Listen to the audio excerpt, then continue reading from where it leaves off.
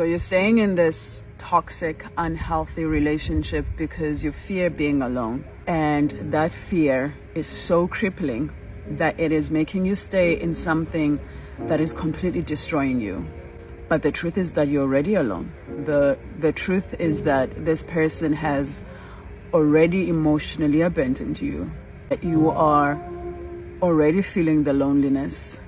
That even in their company, you still feel so alone, and yet you are staying because you are afraid to face yourself.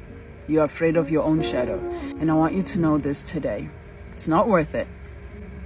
It's going to keep chipping away at you. It's going to keep destroying you.